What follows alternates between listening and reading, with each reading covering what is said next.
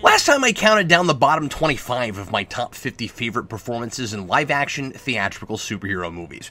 To refresh you on the rules for this list, a character can appear multiple times, played by a different actor, but an actor can only appear once, and for a specific film. Not his or her entire body of work as a character in a franchise.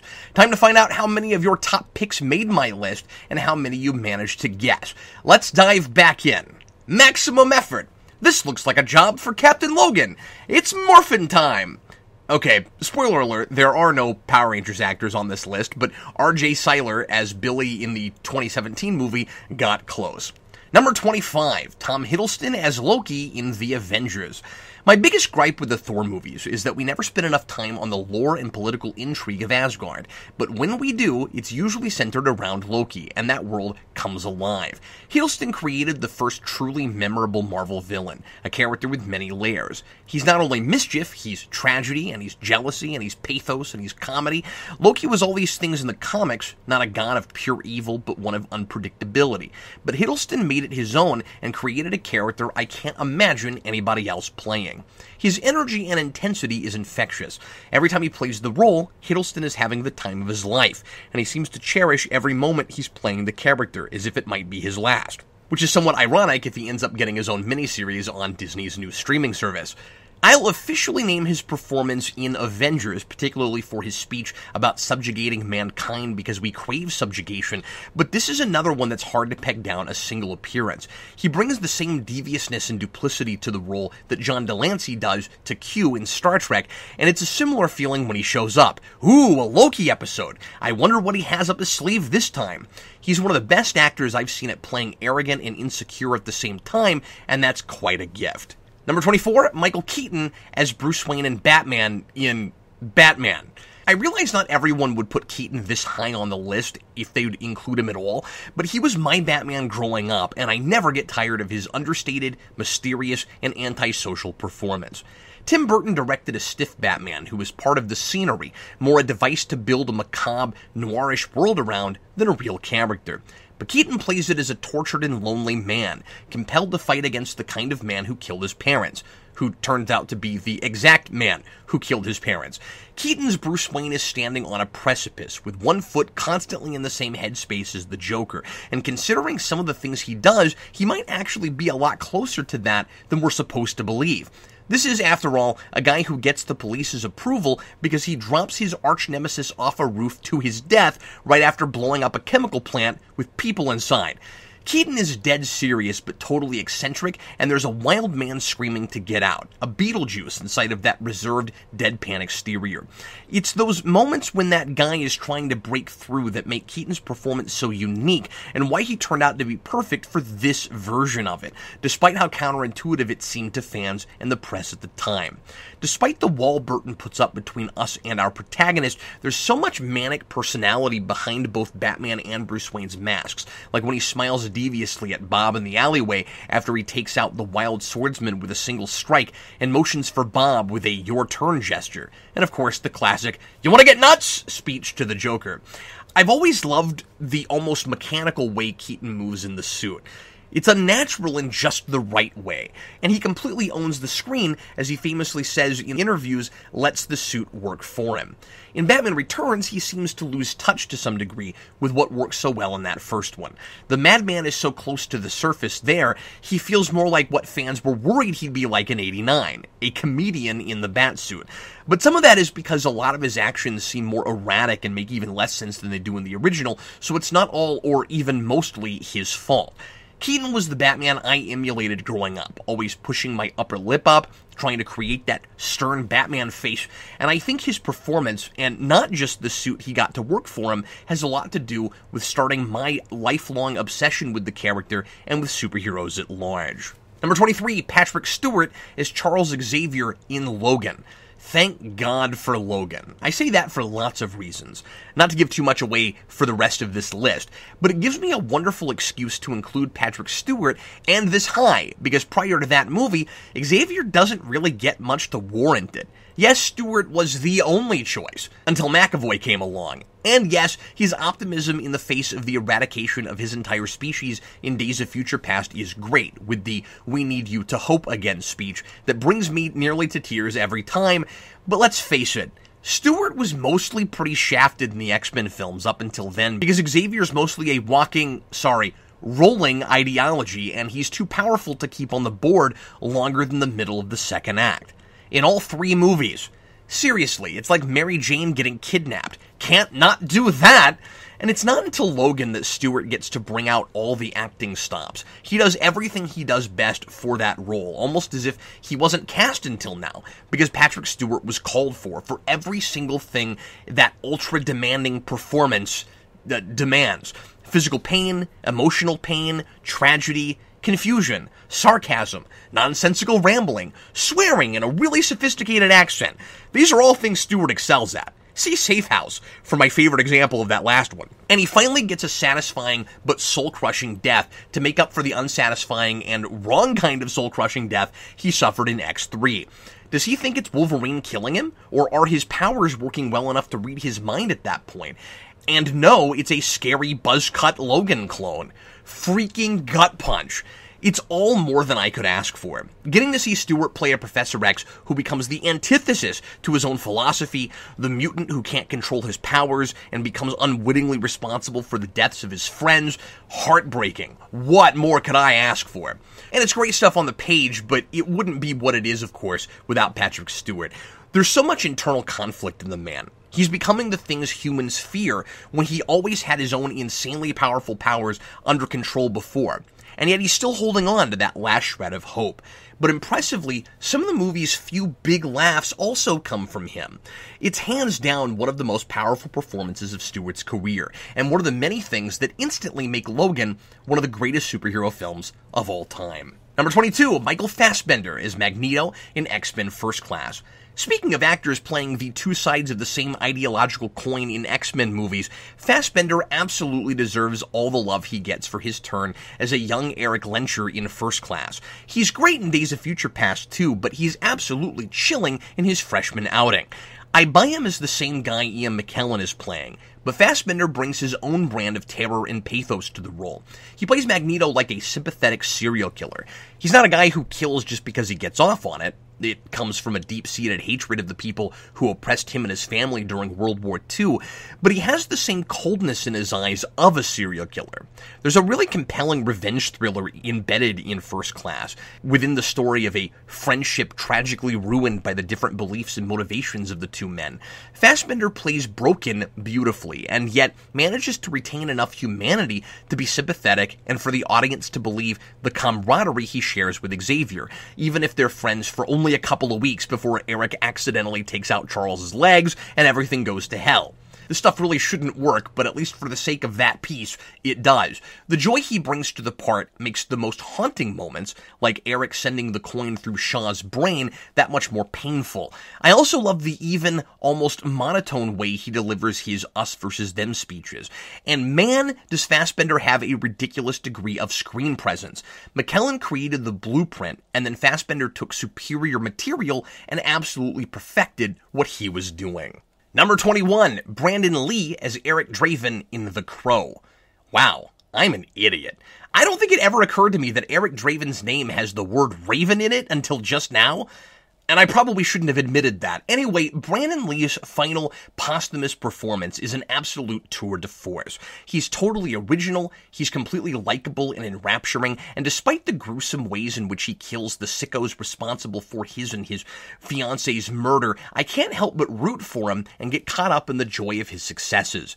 It helps that the universe itself seems to be on his side, as Providence chooses Eric to return to life in order to get his due justice, if you can call it that, on the men who took his life and that of the love of his life. Wow, two characters in a row who are thirsty for revenge, both named Eric. did not do that on purpose. Lee is an incredibly physical and acrobatic actor, and he owns the screen in a way I think few actors have. He's simultaneously making an edgy rock video and giving a dramatic, passionate performance. Again, joy is the name of the game here. It's a little twisted, but it's also cathartic, as the audience vicariously enjoys Draven destroying these monsters who are designed to have no redeeming characteristics, and within this heightened melodrama, totally deserve it. There's a part of all of us that would like to mete out this kind of punishment for that sort of injustice. Heath Ledger will channel Brandon Lee in The Dark Knight in some of his mannerisms and movements, and it's uncanny going back to this film to see how close those performances are in places. A wonderfully tragic effort that ultimately became a real-life tragedy when Lee was killed on set by an accidental gunshot. It should have been a career-making role, but it's so unique and memorable, it cemented his legacy as a great actor who died just as, likely, he was only beginning to show us what he could do. Number 20, Jackie Earle Haley as Rorschach in Watchmen. This is another not especially popular opinion, especially amongst Watchmen purists, but I think what Haley did with Rorschach was absolutely perfect. Not everybody loves the guttural pseudo-Batman voice, but Haley does so much inside that bulky trench coat and that mask to make it distinctly his. He's another extremely physical actor, and it's no wonder he was tapped to play Freddy Krueger in the Nightmare on Elm Street remake right after. Haley captures exactly what Rorschach was for me on the page. His stubbornness, his ruthlessness, his conviction, and his very dry wit. I love how Haley plays desperate when he lets out feral screams and does whatever it takes to accomplish his goals. His delivery of one of the best lines in the film, "I'm not locked in here with you, you're locked in here with me," is one of the most memorable and crowd-pleasing in the film. I also think he has an excellent chemistry with Patrick Wilson as Dan Dreiberg, his former partner and estranged friend. There's a brilliant intensity to Haley that's made him one of my favorite actors, which he brings for great comedic and terrifying effect is the Terror in the stellar Amazon Tick series, which was such a wonderful treat for me, not just because I'm a gigantic Tick fan and that series is like manna from heaven for me, but because I love Haley so much, and he's just as brilliant there and insanely versatile. I can read the Watchmen book to enjoy that story. I return to the movie partly for that atmosphere, but mostly for Haley's Rorschach. Number 19, Tom Holland as Peter Parker and Spider-Man in Spider-Man Homecoming. I know I'm going to get some guff for not including either of the other two Spider-Man actors on this list, especially Andrew Garfield, whose name I saw a lot in the comments for the last review. I'll save you the time if you're hoping to hear either of their names. Garfield didn't quite make the cut, though I do love him, particularly in the first Amazing film, and Tobey Maguire does a fine job with what he's given, but he's never been quite right for Spider-Man to me. Sorry, younger folks who grew up with him.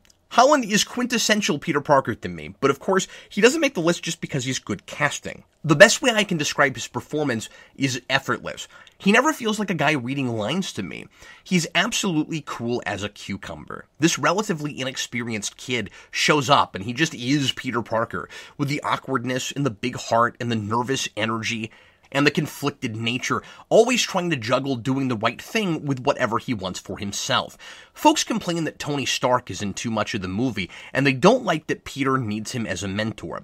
But seeing Holland with that much screen time acting against a towering giant like Robert Downey Jr. really demonstrates his natural talent, not to mention those wonderfully tense scenes he has with Michael Keaton. And how jealous am I of him? The kid does some minor movies, gets cast in the MCU, and suddenly he's acting with Downey and Keaton? Again, not to give too much away, but unsurprisingly, both of these guys are on this list. I love Holland's rapport with Gank. I mean Ned, Jacob Batalon, and he's excellent at balancing the drama and the humor. We got a sneak peek of what he'd do with Peter in Civil War, and he put a lot of fans at ease. Finally, a young guy who looks the age he's playing. He's 22 as of this recording, but he absolutely does not have that Tom Welling problem. And a guy who can so expertly carry his own movie. I think he's at his best when he's playing vulnerable or totally horrified. The superhero who's completely in over his head is not ready for this and becomes a little kid, afraid to die. He's amazing at that both here, when he gets buried under rubble in the third act, and in Infinity War when he's fading away.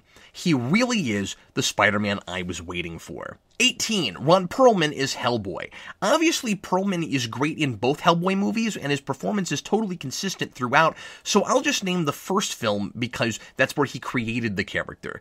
But the Golden Army is wonderful. Another perfectly cast actor, it's hard to imagine someone else playing him, which we're about to see in just a few months. Perlman gives Hellboy that Ben Grimm-like gruff lovability. He acts tough, he's got a temper, he's got a million reasons to hate the world, but he's a good guy deep down, and he has the biggest heart of anybody in the movie. Perlman could easily have come off whiny and pathetic, but he's great at saying one thing and showing us something else completely different.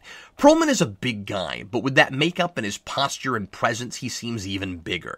It's impressive how effortless his performance feels behind layers of prosthetics. He's gotta be uncomfortable, but you'd never know it. It's like if John Leguizamo had to star as the clown for a whole movie.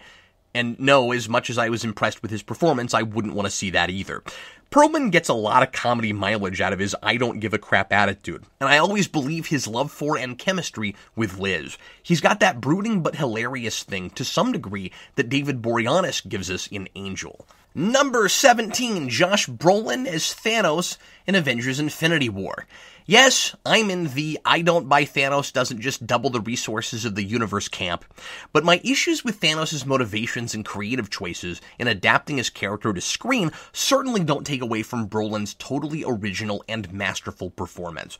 It's uncanny how well he manages to create such an ominous, titanic presence out of a fully CG character.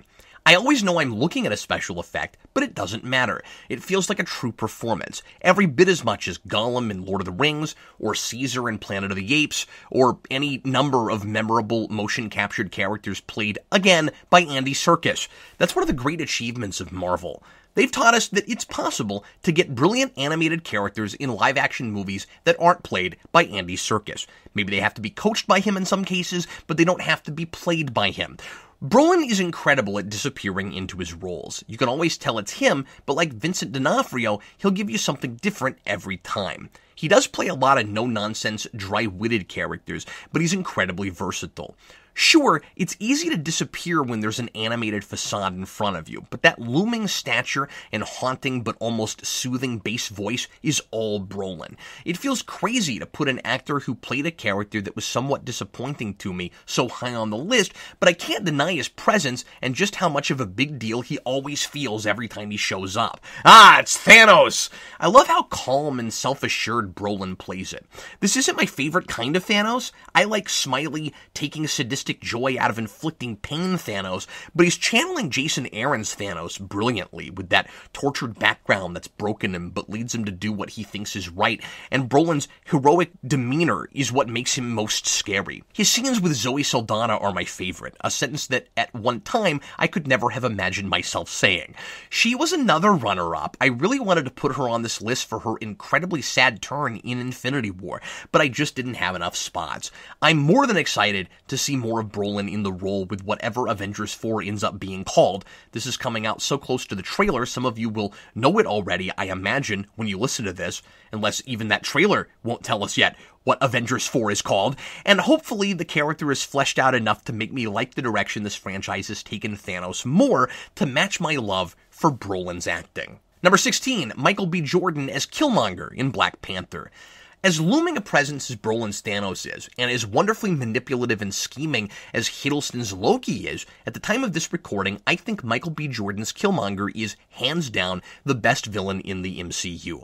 He's one of the best examples of the mirror for the hero, a man who feels entitled to the Wakandan throne, and who wants to control the world rather than find a way to coexist with the rest of modern society, not unlike the Xavier Magneto argument. And I feel bad for the bad hand he's dealt, even as he's murdering his way to Wakanda and scarring himself for every kill. Jordan proves his range as he goes from Creed, a man looking for his place in the world because he didn't have his father there to guide him, and who ends up with freaking Rocky Balboa as his father figure and mentor, to a man raised on the streets, also without a good role model, whose worldview is askew, and he thinks the only answer to oppression is to oppress.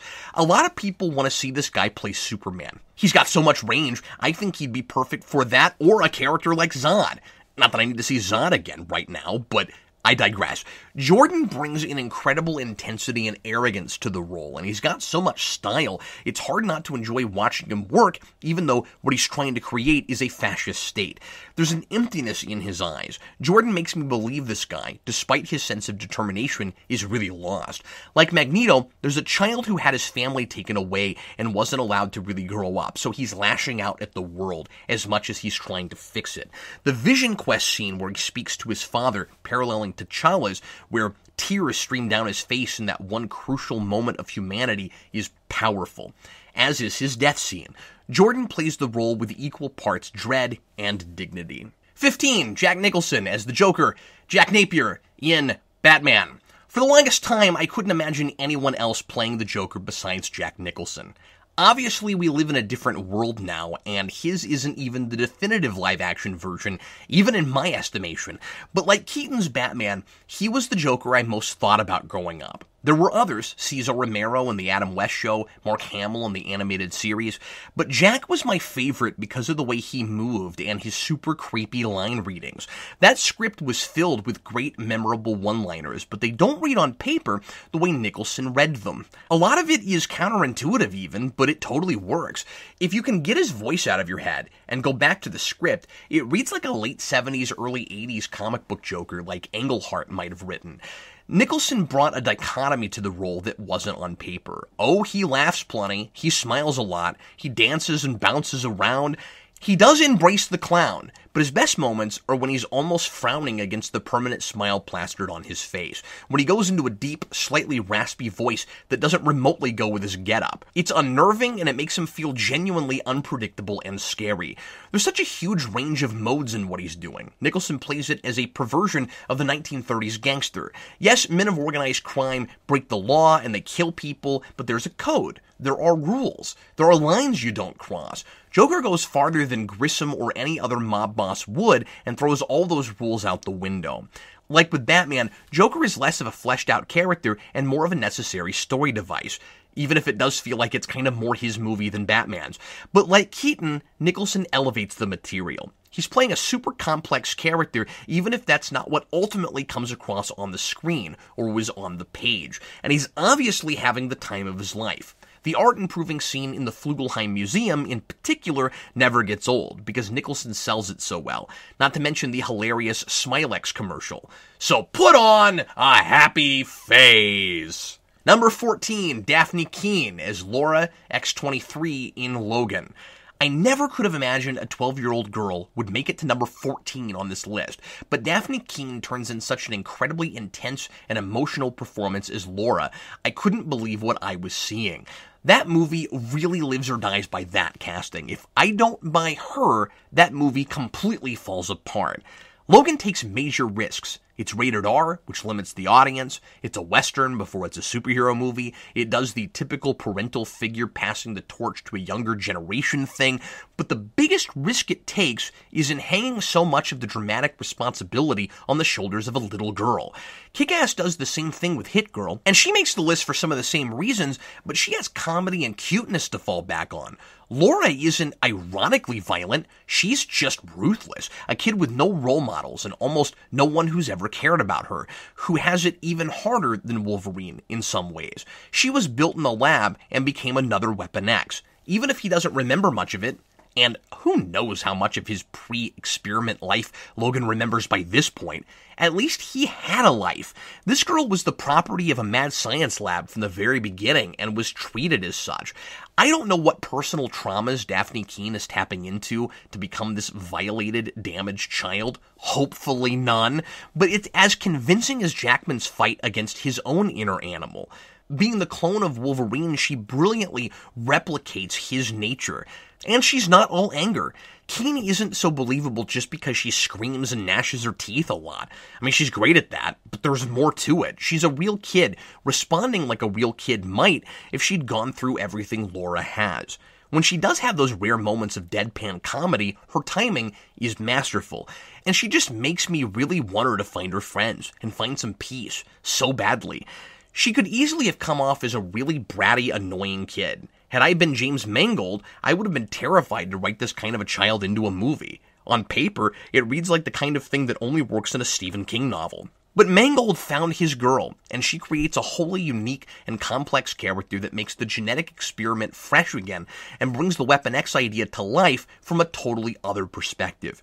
Too bad the actual Weapon X story has never been brought to screen as successfully as this. Oh, if only Mangold had been around for Origins. Number 13, Samuel L. Jackson as Mr. Glass in Unbreakable.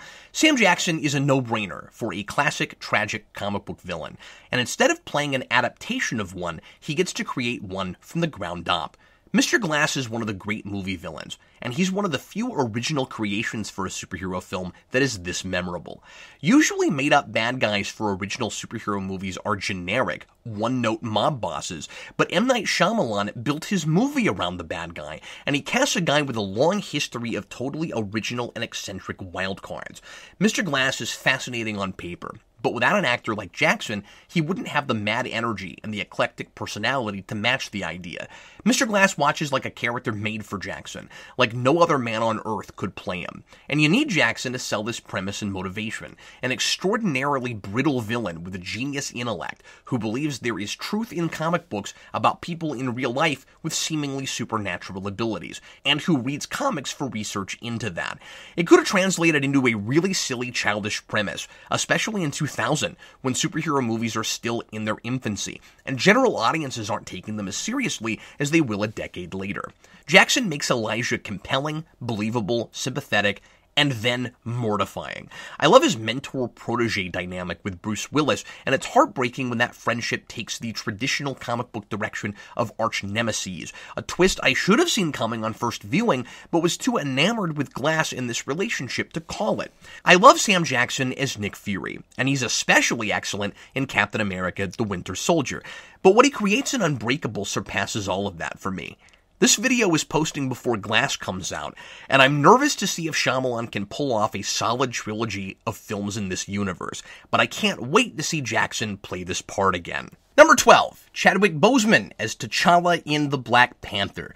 As far as I'm concerned, Black Panther is right up there now with Captain America as the optimistic and responsible role model for children and society at large that Superman is supposed to be, and Boseman embodies that brilliantly. He has an immense amount of power, and it's up to him to use it for the betterment of people and not for his own personal gains, like Superman. But most of his power is political rather than physical. Boseman plays the benevolent monarch with humility, integrity, thoughtfulness, and charm.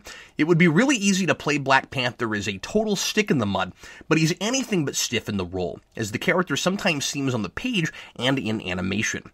Boseman understands how heavy that crown would be, and he shows a nervousness about following in his father's footsteps, those of a great king, without losing his natural sense of leadership and confidence. Boseman is both stalwart and vulnerable, and he takes the role seriously, but finds so much joy in both being the king and the people's champion in the costume.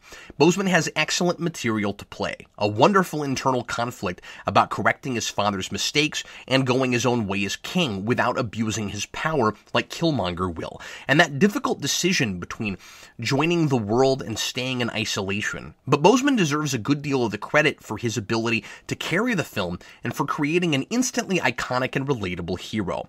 Just like Downey made Iron Man a household name, Boseman has a lot to do with why Black Panther is far from a B-list hero now. The man brings so much grace and style to the character, and he does it so naturally, it feels as much like he was born to play this character as Downey was to play Tony Stark. Number 11, Peter Weller as Alex Murphy in RoboCop. I know I'm in the minority on seeing RoboCop as a bona fide superhero movie, and check out my review of the film for arguments about why I put it squarely in that category. But Weller's machine struggling to retain his humanity is a masterful and nuanced performance, and one of the most memorable of any movie I've analyzed in this series. Far from just a guy marching around in a restrictive suit with a vacant expression on his face, there's constantly so much happening behind Weller's eyes, so much to read past the robotic lines and the computer programming. There's a real man trapped inside the remains of a co-opted police officer who lost most of his body in an altercation with gangsters gone wrong. As we're asked to question how much of the man is left, we discover he's as human as it gets. Weller has an impossible job: to make us believe the soul of Alex Murphy is inside a robot controlled by his prime directives. And when he finally manages to break those commands at the end, it's satisfying because I've been watching a tortured, screaming man in Weller's face trying so desperately to escape. Weller is 100% committed to an insanely physically taxing and emotionally challenging role. The latter, not unlike Leonard Nimoy's efforts in communicating Spock's humanity past a persona conditioned to mask it. And he manages to make me care about a character in an ultra-violent, exaggerated, satirical world filled with people who have mostly lost touch with their own humanity. It's a somewhat similar performance to the one Schwarzenegger will give a few years later in Terminator 2, but I'd put Weller's effort even above that, though the movies themselves are, I think, equally brilliant. Most people probably wouldn't include Weller on a list like this, and this high, but I completely fell in love with the character and the portrayal as I wrote about it for Rewind, and he absolutely, I think, deserves to be here. Number 10, James McAvoy as Professor X in X-Men Days of Future Past. I gushed for over an hour about Xavier's arc and McAvoy's brilliant turn as an insecure and broken Professor X who's lost his will to teach and lead in my review for Days of Future Past, so it's no surprise to Rewind listeners that he's this high on the list. I already loved McAvoy in First Class, and I think he does an impeccable job at making me believe he's a younger version of the same character played by Patrick Stewart. I can't imagine anyone else playing this younger version in just the same way I can't see anyone else but Stewart playing the older one. To the point where I'm desperate to see McAvoy play Captain Picard in a Star Trek The Next Generation reboot. I'm really intrigued to see how well he bridges the gap in Dark Phoenix, now that he's made to look like the older version and it's the 90s, a lot closer now to when the original X-Men film has to take place, even though we're not given a specific year for that film like we are the prequels, except the not-too-distant future, which is now the much more distant past. He brings the same sophistication, unwavering certainty in his philosophy, until Days of Future Past, leadership qualities, and determination that Stewart did, and he actually gets to do stuff with it. McAvoy's on this list specifically for Days of Future Past because his performance resonated with me on such a personal level. We've all doubted our ability to do the thing we're best at sometime in our life, and he's made so much more sympathetic and interesting because we finally see a vulnerable Professor X whose confidence and conviction is shaken, who doesn't have all the answers, and has to fight an uphill battle to find himself again, so he'll come back stronger than before. McAvoy is totally convincing. He captures exactly what the feeling of helplessness and total uncertainty in one's beliefs is like, as he faces a future where he loses his crusade for mutant and human coexistence. He's incredibly genuine, particularly in moments of vulnerability, like when he fails to use Cerebro because something is broken within him. I might have included McAvoy on this list for his portrayal of the Beast and the many varied personalities he so effortlessly jumps between in Split, which now insanely counts as a superhero movie and I'll have to include in this series. But he surpassed my favorite actor of all time in the same role he played, so I've got to include him for Xavier. Number 9, Jim Carrey as Stanley Ipkiss and The Mask in The Mask. In one of his major career-making roles, Jim Carrey creates one of the most memorable and entertaining characters in history, out of a character that's absolutely nothing like what he does with it in the source material.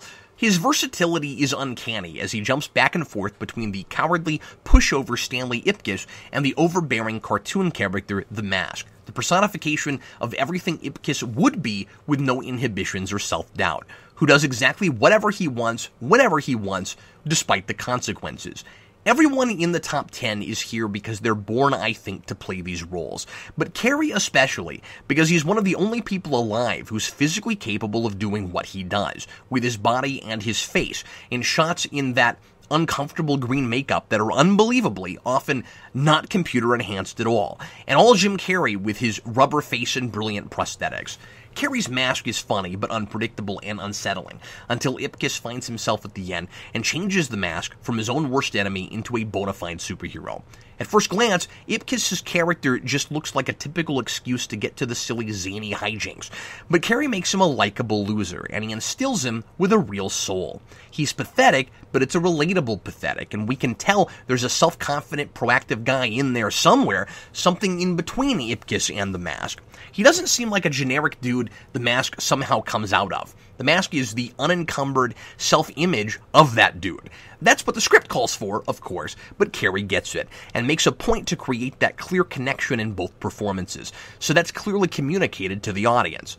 Yes, there are the funny Saturday Night Live-esque one-liners, or this being Carey, maybe I should say in living color-esque one-liners, like "smokin'" and "look ma, I'm roadkill." But Carey is already bringing the passionate desperation that will serve him in his more dramatic roles, like Truman in The Truman Show.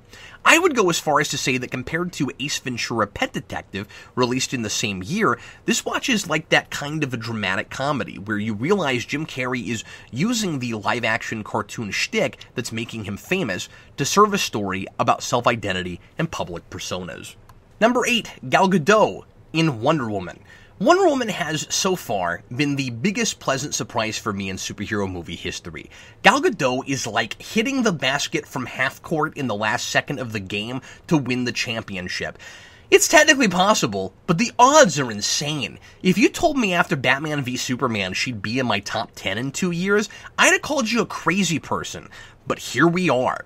I've gone from wondering if the woman could even act, given that singular expression that seemed plastered to her face throughout BVS, nothing going on behind her eyes, and the way she was used there as a prop before an actress, to being completely moved by her performance. Watching Gadot in Wonder Woman is like watching Christopher Reeve all over again, and not because they're similar films in a lot of ways, and not because director Patty Jenkins took so much inspiration from that movie, but because Gadot brings the same level of sincerity in her portrayal. She's instantly an iconic figure on the level of Superman. Equal parts vulnerable human and majestic god. And I had been hoping Wonder Woman could someday become that. As much as I'd always wanted her to, I didn't fall in love with the character until Gadot. I guess I was waiting for Gadot. Her Wonder Woman is brimming with idealism, innocence, an endearing naivety, and an unparalleled compassion. She elevates the story from start to finish. It's a decent script with a lot of good ideas, and it's certainly got the right attitude, instilling Wonder Woman with honor and hope and an unquenchable thirst for equality. But Gadot makes it feel much closer to a masterpiece than it probably is. There's some speechifying from Ares and uneven pacing toward the end that should bring the movie down. But I'm always with Gadot, and I never lose interest in Diana's quest to end the war and bring people together. And I love how crushed Gadot plays it when Wonder Woman realizes things aren't as black and white as she thought, even though she's right that there actually is a superpowered god at work helping to perpetuate evil. She has gobs of chemistry with Chris Pine as Steve Trevor, too, and their pairing is nearly as perfect as Christopher Reeve and Margot Kidder. I had to eat my hat on this one, folks. Gadot is not the vacant eye candy I worried she was, with nothing to do and no direction from Snyder in Batman v Superman.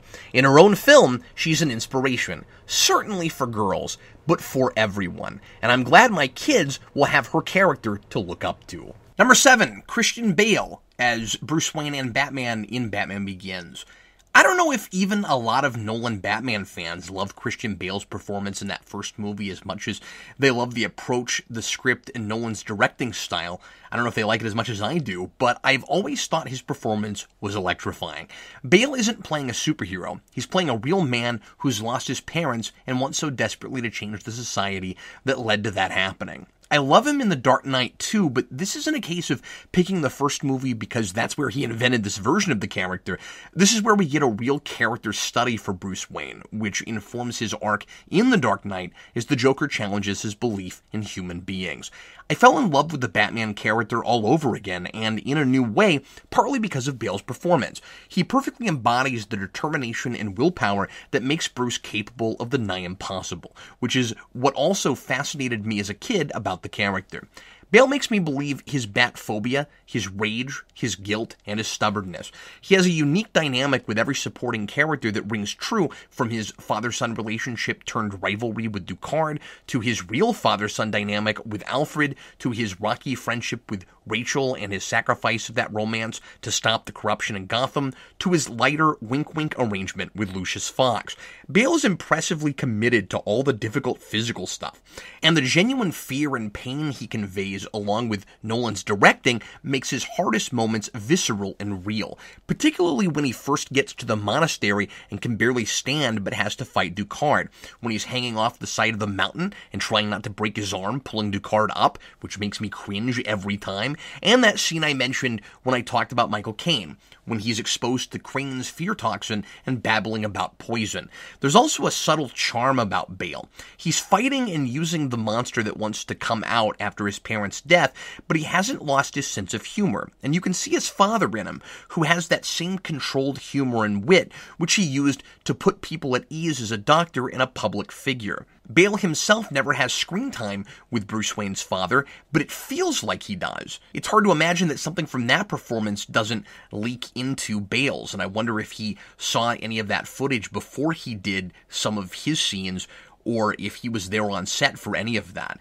Bruce uses the same skill to make himself look like an immature playboy, but when he's actually being himself, he comes by that disarming affect naturally, and Bale understands the difference. He created a character I wanted to emulate to some degree in my own life, and elevated a superhero origin story into a real character study about a man fighting the urge to succumb to his desire for vengeance over justice. 6. Chris Evans as Captain America in Captain America: The Winter Soldier. Chris Evans, as much as any actor portraying a principled hero, perfectly captures the ideals and principles of the character he's playing without making him too perfect, without losing the complexity of a real human being. As I've said before, Evans' Captain America is interesting because, selfless as he is, and as natural as that seems to come to him, he's constantly challenged and tempted to go against his beliefs. He's endearing because it's hard. Evans never comes off disingenuous or cartoonish in his embodiment of that idealism. I buy that he believes in truth and freedom to the extreme degree Steve Rogers does, and I believe that he'd jump onto a grenade or step in front of a bullet for any innocent person.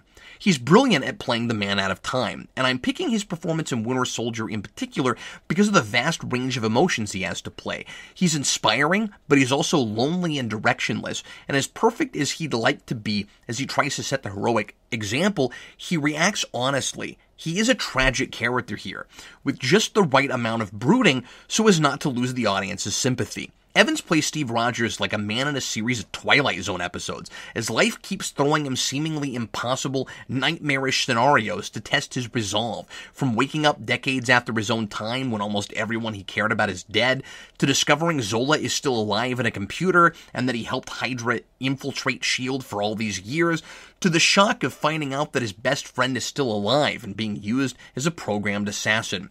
We see Steve's deep feelings about all these things, the inner turmoil that bubbles to the surface, even as he continues to fight for what he believes in. It's a great example of feeling versus acting on those feelings, and I love how Evans handles the public persona versus the complicated man with conflicting emotions.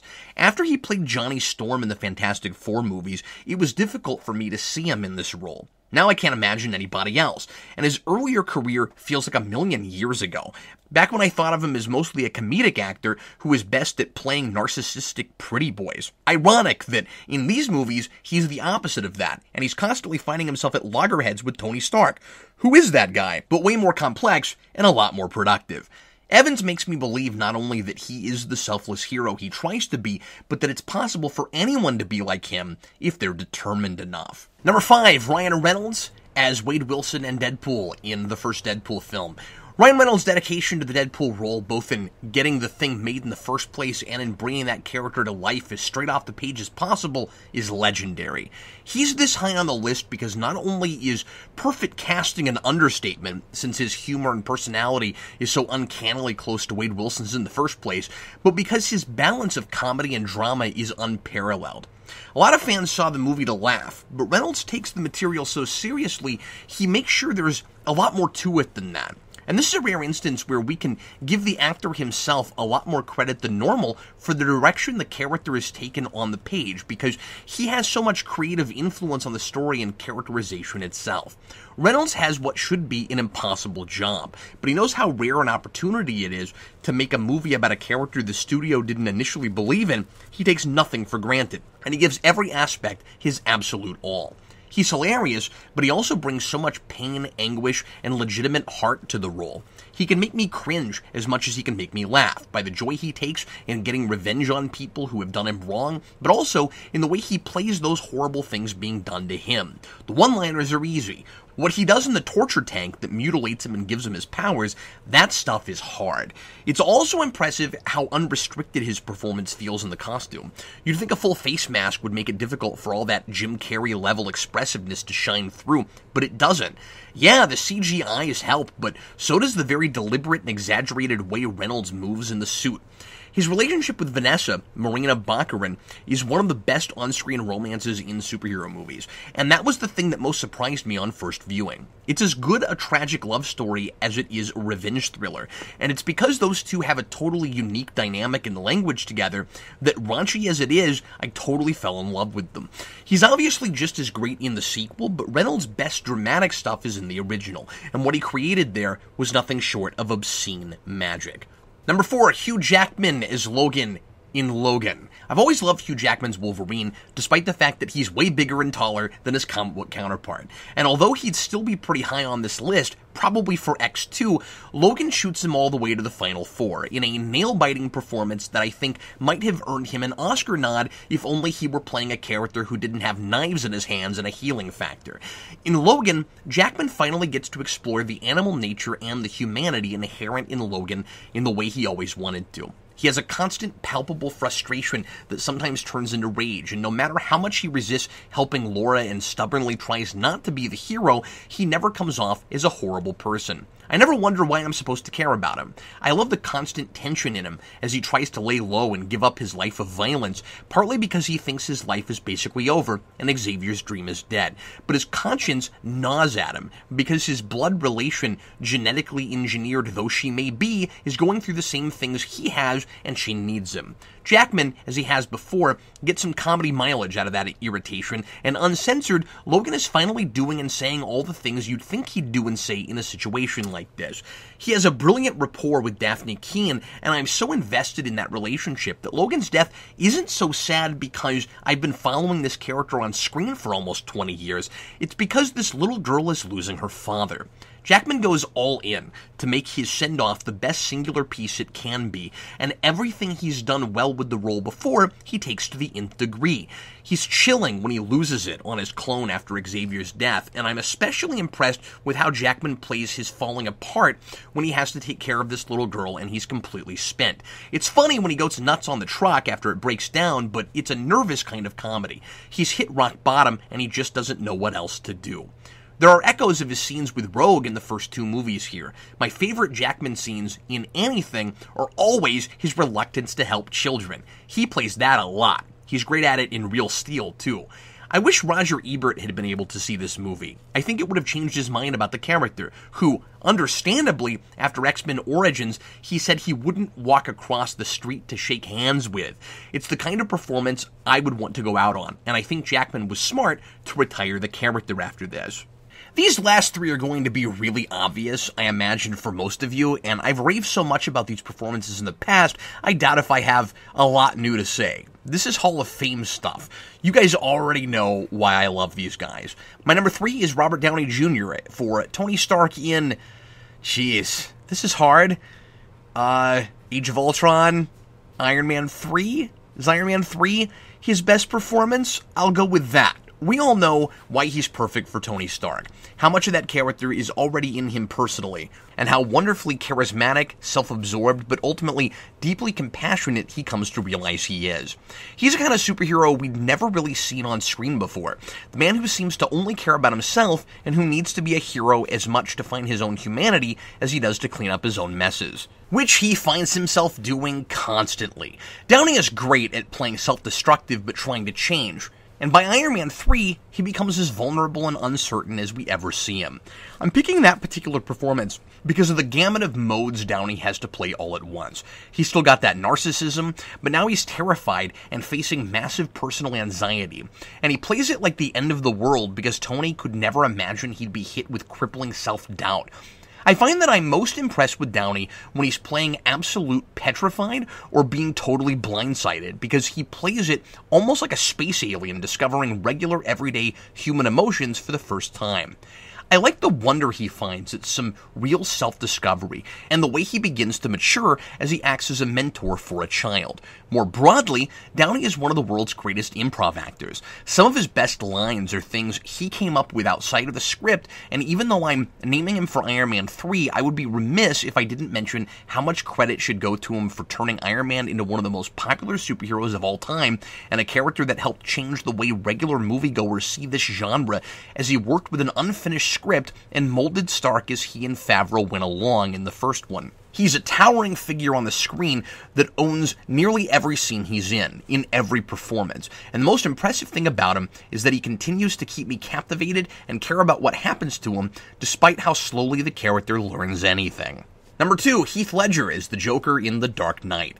The only actor to win an Oscar for a superhero film role, posthumously, and I don't think he would have won it if he hadn't died, but his performance was of course deserving of it, and worthy of the continued praise, adoration, and influence he still has a decade later. The Dark Knight is one of those rare films that I think completely lives up to the hype. The film world, not just Batman fans, treated it like the second coming of Christ, and for superhero movies it absolutely was. We'll get to the first coming of Christ in a minute. Ledger, of course, had a lot to do with why the film was such a phenomenon. What's really impressive about that, to me, is that he had to win us all over. A lot of people, including myself, were trepidatious about early publicity photos and then the trailers.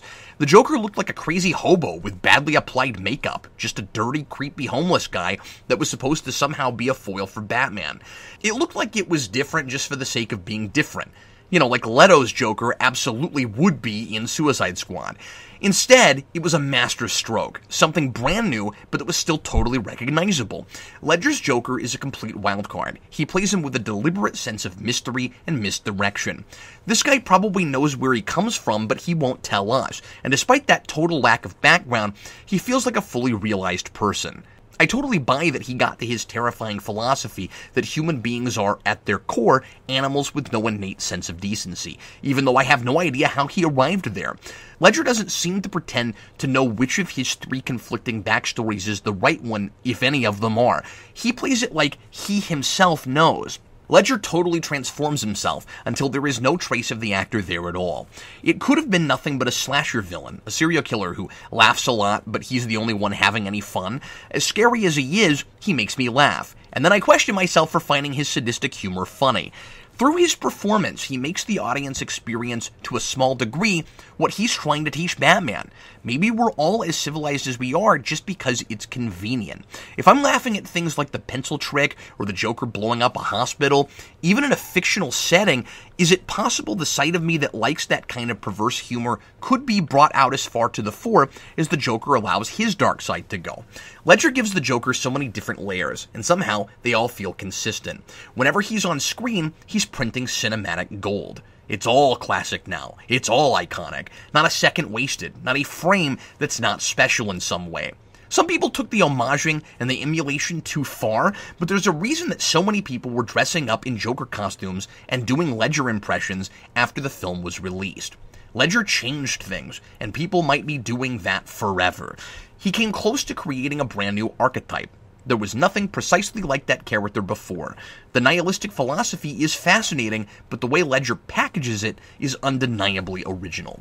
Before I reveal my number 1, like it's really a reveal, I'm going to rip off Watch Mojo and throw out a few runners-up.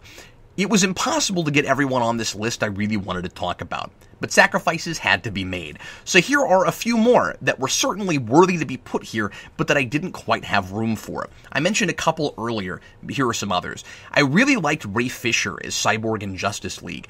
The movie is a bizarre hodgepodge salvage operation, but he stood out, and I think he could hold his own in a standalone movie. And this is coming from a guy who never liked Cyborg in the Justice League. Margot Kidder, of course, is Lois Lane in Superman, and there may be some special circle of superhero movie hell for leaving her out.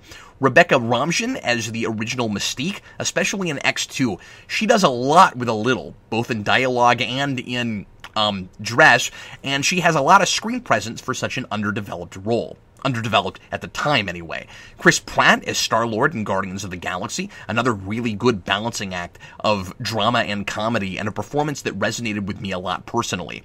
The super creepy and bizarre Peter Stormare as the Devil in Constantine, and Jean-Philippe Law as the mute but wild-eyed Diabolique in Danger Diabolik.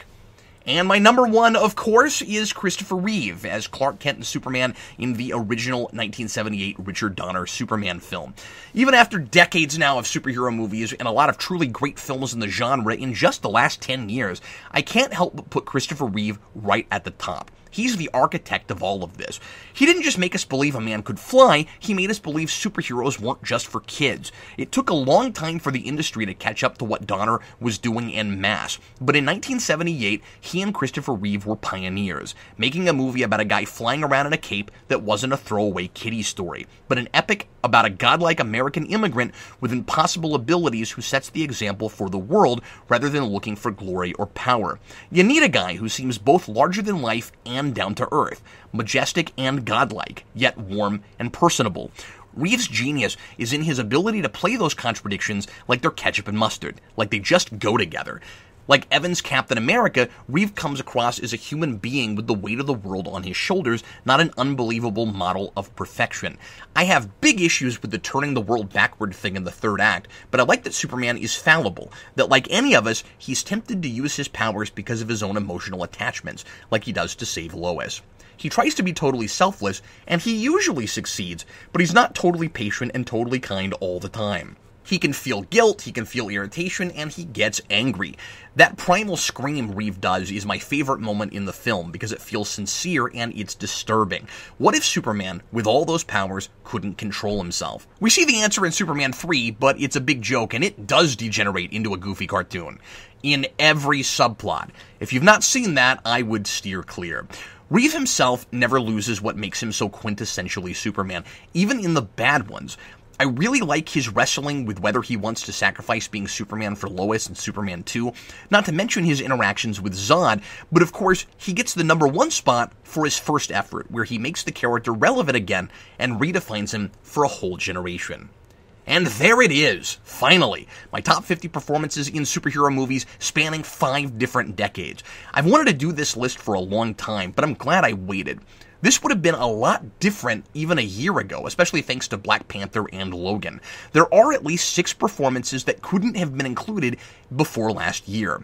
I wonder what performances we'll see next year that I'll wish I could have included. As I said in part 1, I'd like to eventually do the same thing with television actors and maybe even voice actors, but that'll be down the road. For now, we're going to get back to movie reviews. I'm not prepared to reveal the subject for next time, but I'm doing something very special for the Christmas holiday, and I think you're going to like it. If you'd like to see these reviews 3 days early, support us on Patreon at patreon.com/geekvolution. Just $2 a month gets you that perk, as well as Geekvolution After Dark, our twice-monthly uncensored talk show starring me and Eric talking about all kinds of stuff we wouldn't necessarily bring up on the channel for a full hour. You'll also get early episodes of Morphin Mania, our year-long Power Rangers commentary series, which we've already recorded a whole month's worth of episodes so far, and which officially begins in January. You can also check those out live Wednesday and Friday nights at 9:30 Central Time. For $50, you can request a movie to be reviewed either on Superhero Rewind or Science Fiction Rewind. I am a little backed up on those right now, but I will get to all of them eventually. And at the $10 tier, you can become a Patreon producer, and I will thank you personally at the end of every rewind. And let's do that now, shall we? Thanks a ton, Patreon producers. You guys do so much to keep this thing going. Thanks to Dylan Muschiello, Jackson Rasco, Nick Manna, Eamon Singleton, Cletus Winslow, Remy LeBlanc, Derek Jacob, The Day Ghost, Michael Gulick, Magpie's Nest Productions, Kareem Roberts, Lot 10 Underground, Michael Mark Micheletti, Carl Maxey, Dimitri J, John Johnson, Jacob Schneider, Nathan Handford, Aram Zangana, Joey Crouch, Sartaj Govind Singh, and Ethan. Thanks also to Guidi, Caleb, Malik Myers, Lone Wolf Jedi of Gotham, Chewbacca's Lover, David Crabtree, Simeon Scott, Justin Hayes, Marie Flowers, Clark Whitfield, Ian McKee, and Jeffrey Patrone. And thanks, of course, to all of our patrons at every tier for helping us to keep everything going that we do here at Geekvolution. And you guys are wonderful for listening. I'm Captain Logan, and I'll return again with a mystery review in a couple weeks. Bye.